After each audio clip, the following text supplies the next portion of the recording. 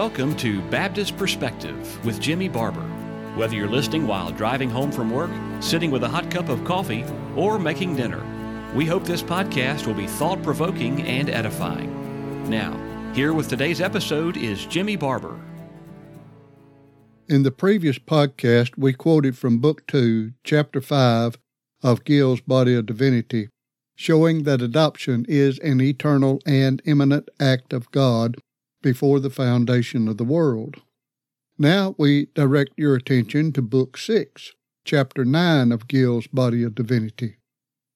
After a brief introduction and summary regarding adoption as an eternal and imminent act of God as discussed in Book 2, Chapter 5, from which we previously quoted, Gill considered adoption, quote, as openly bestowed upon believing in Christ and as manifested, applied, and evidenced by the Spirit of God, end of quote.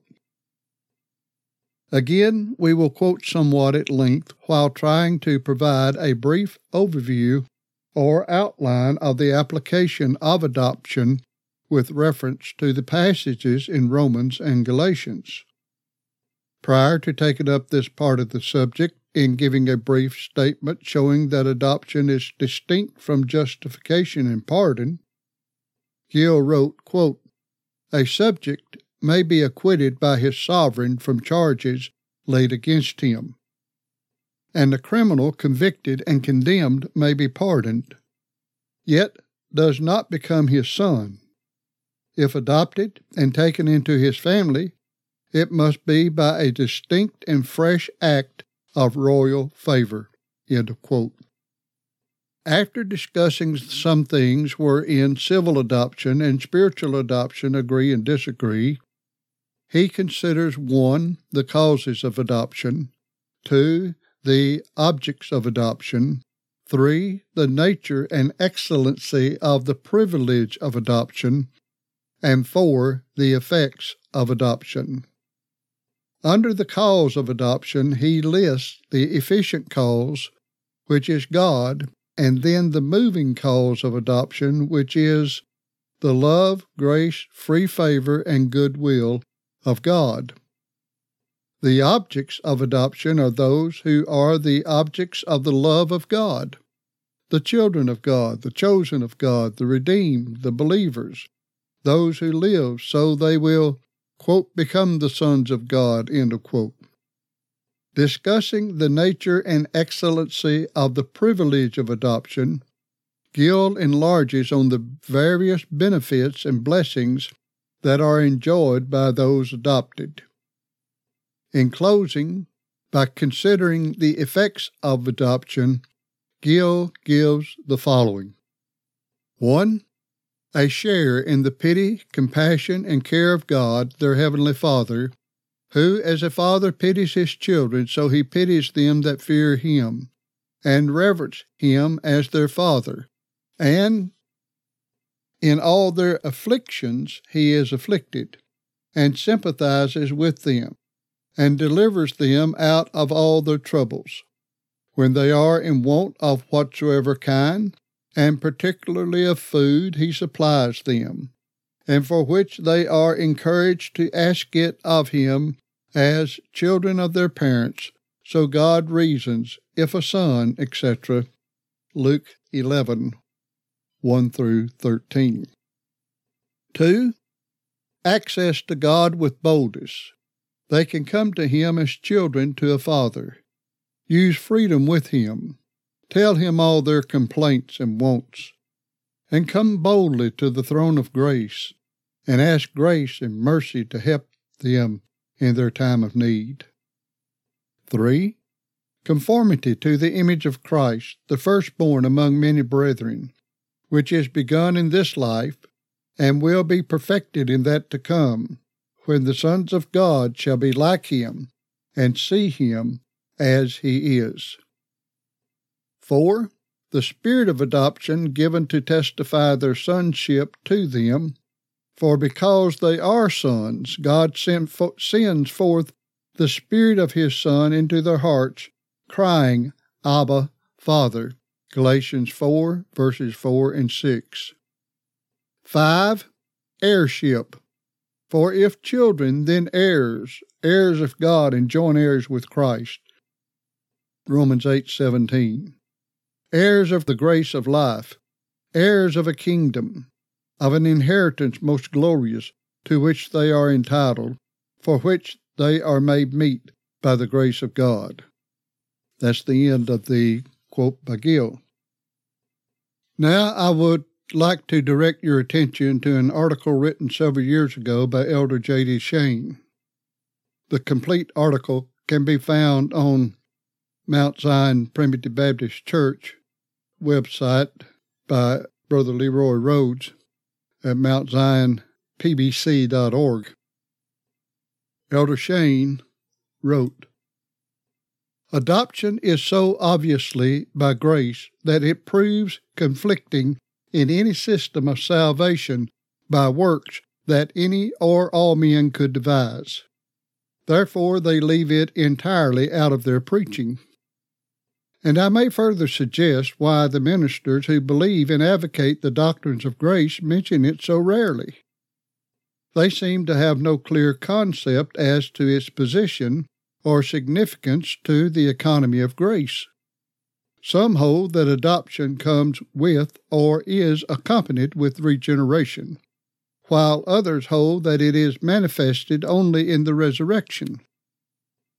Then some hold that adoption applies to the body only, that while the soul of man is born again in regeneration and takes on a spiritual change, the body remains natural, but is admitted into the service of God by virtue of adoption. But as they differ so widely on the real and proper application of the term, I can come to but one conclusion, and that is, there was and is a lack of proper understanding of the term among them. In my opinion, none of the aforementioned positions are correct in the light of the Scriptures. While it may sound presumptuous for me to say so, I think these various opinions have grown and continue to grow out of a failure to recognize the fundamental element of adoption in the theme of grace, and hence the failure to ascertain its real nature and meaning in common scriptural language. After defining adoption from various sources, Brother Shane selected the American College Dictionary definition number 2 as follows: to take another's child as one's own by a specific legal act of law. Then he said, "Let us now note the order in which adoption is effected. First, there must be a decision or purpose to have an heir or heirs to one's estate.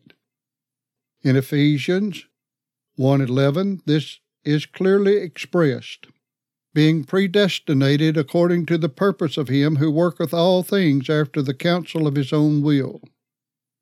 Second, the choice or selection of those who are to be heirs, Ephesians 1:4, according as he hath chosen us in him. Third, the estate described which the heirs are to inherit, Ephesians 1:3, who hath blessed us with all spiritual blessings in heavenly places in Christ. Fourth, a court or tribunal of law of complete jurisdiction to confirm and publish the decree of adoption, naming the adopter, the heir or heirs, and describing the legacy they are to inherit. Read Ephesians 1:5, having predestinated us unto the adoption of children by Jesus Christ to himself, according to the good pleasure of his will. After explaining the legal aspects of adoption to which he addressed God's foreknowledge, his eternal purpose to adopt, his choice of those to be adopted, and his predestinating them to the sons by adoption, he proceeded to unfold the doctrine as revealed in Scriptures of the New Testament. Then he gave the following regarding the principle of adoption, quoting Shane again. But before we take up the consideration of other passages in the New Testament bearing on the subject, we will emphasize 2 points that are necessary to the proper understanding of the subject. These 2 points are the nature of adoption and the proceedings necessary to accomplish or complete it. First, the nature of adoption is to take a child that is not a child by birth, and by an act of law make it a legal heir. Please remember this.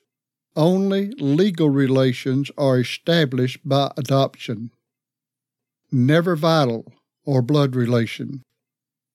So in adoption, only title to and right of estate is conveyed.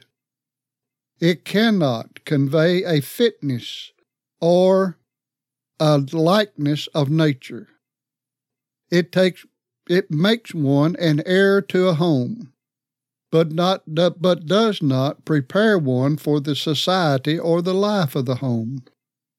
The principle of adoption was practiced on a national scale by the government of Israel. They admitted Gentiles to come under the government of Israel as adopted sons. The adopted Gentiles could enjoy most of the blessings and privileges of the national Israelites, but adoption could not make the alien Gentile so admitted natural or national Jews. It could not remove the alien blood in the adopted Gentiles and give them the royal blood of the seed of Abraham. From these facts, it must be clear to the reader that adoption constitutes only legal relationship and does not convey a likeness of nature. You could adopt a Negro child, but you could not make it white. You could adopt a Chinese child, but you could not put Anglo-Saxon life in its bloodstream. That's the ending change quote at this time. I regret to interrupt this because at this point, Brother Shane makes a transition to enlarge on the, quote, incredible and incomprehensible obstacles and difficulties that must be removed or overcome before the heirs can be admitted to that home of eternal joys, end of quote. The Lord willing, we will continue at this point in our next podcast. However, our time is up for today. Before closing, I want to emphasize that I am only giving some of the highlights from his article, and I would highly recommend going to the website supplied to download and study the entire article. Farewell. Thank you for listening to today's edition of Baptist Perspective. We archive our episodes so you can go back anytime and listen again. Do you have a question about something you've heard, or just want to let us know you're listening? Visit us at baptistperspective.wordpress.com. That's baptistperspective.wordpress.com. Thanks again for listening.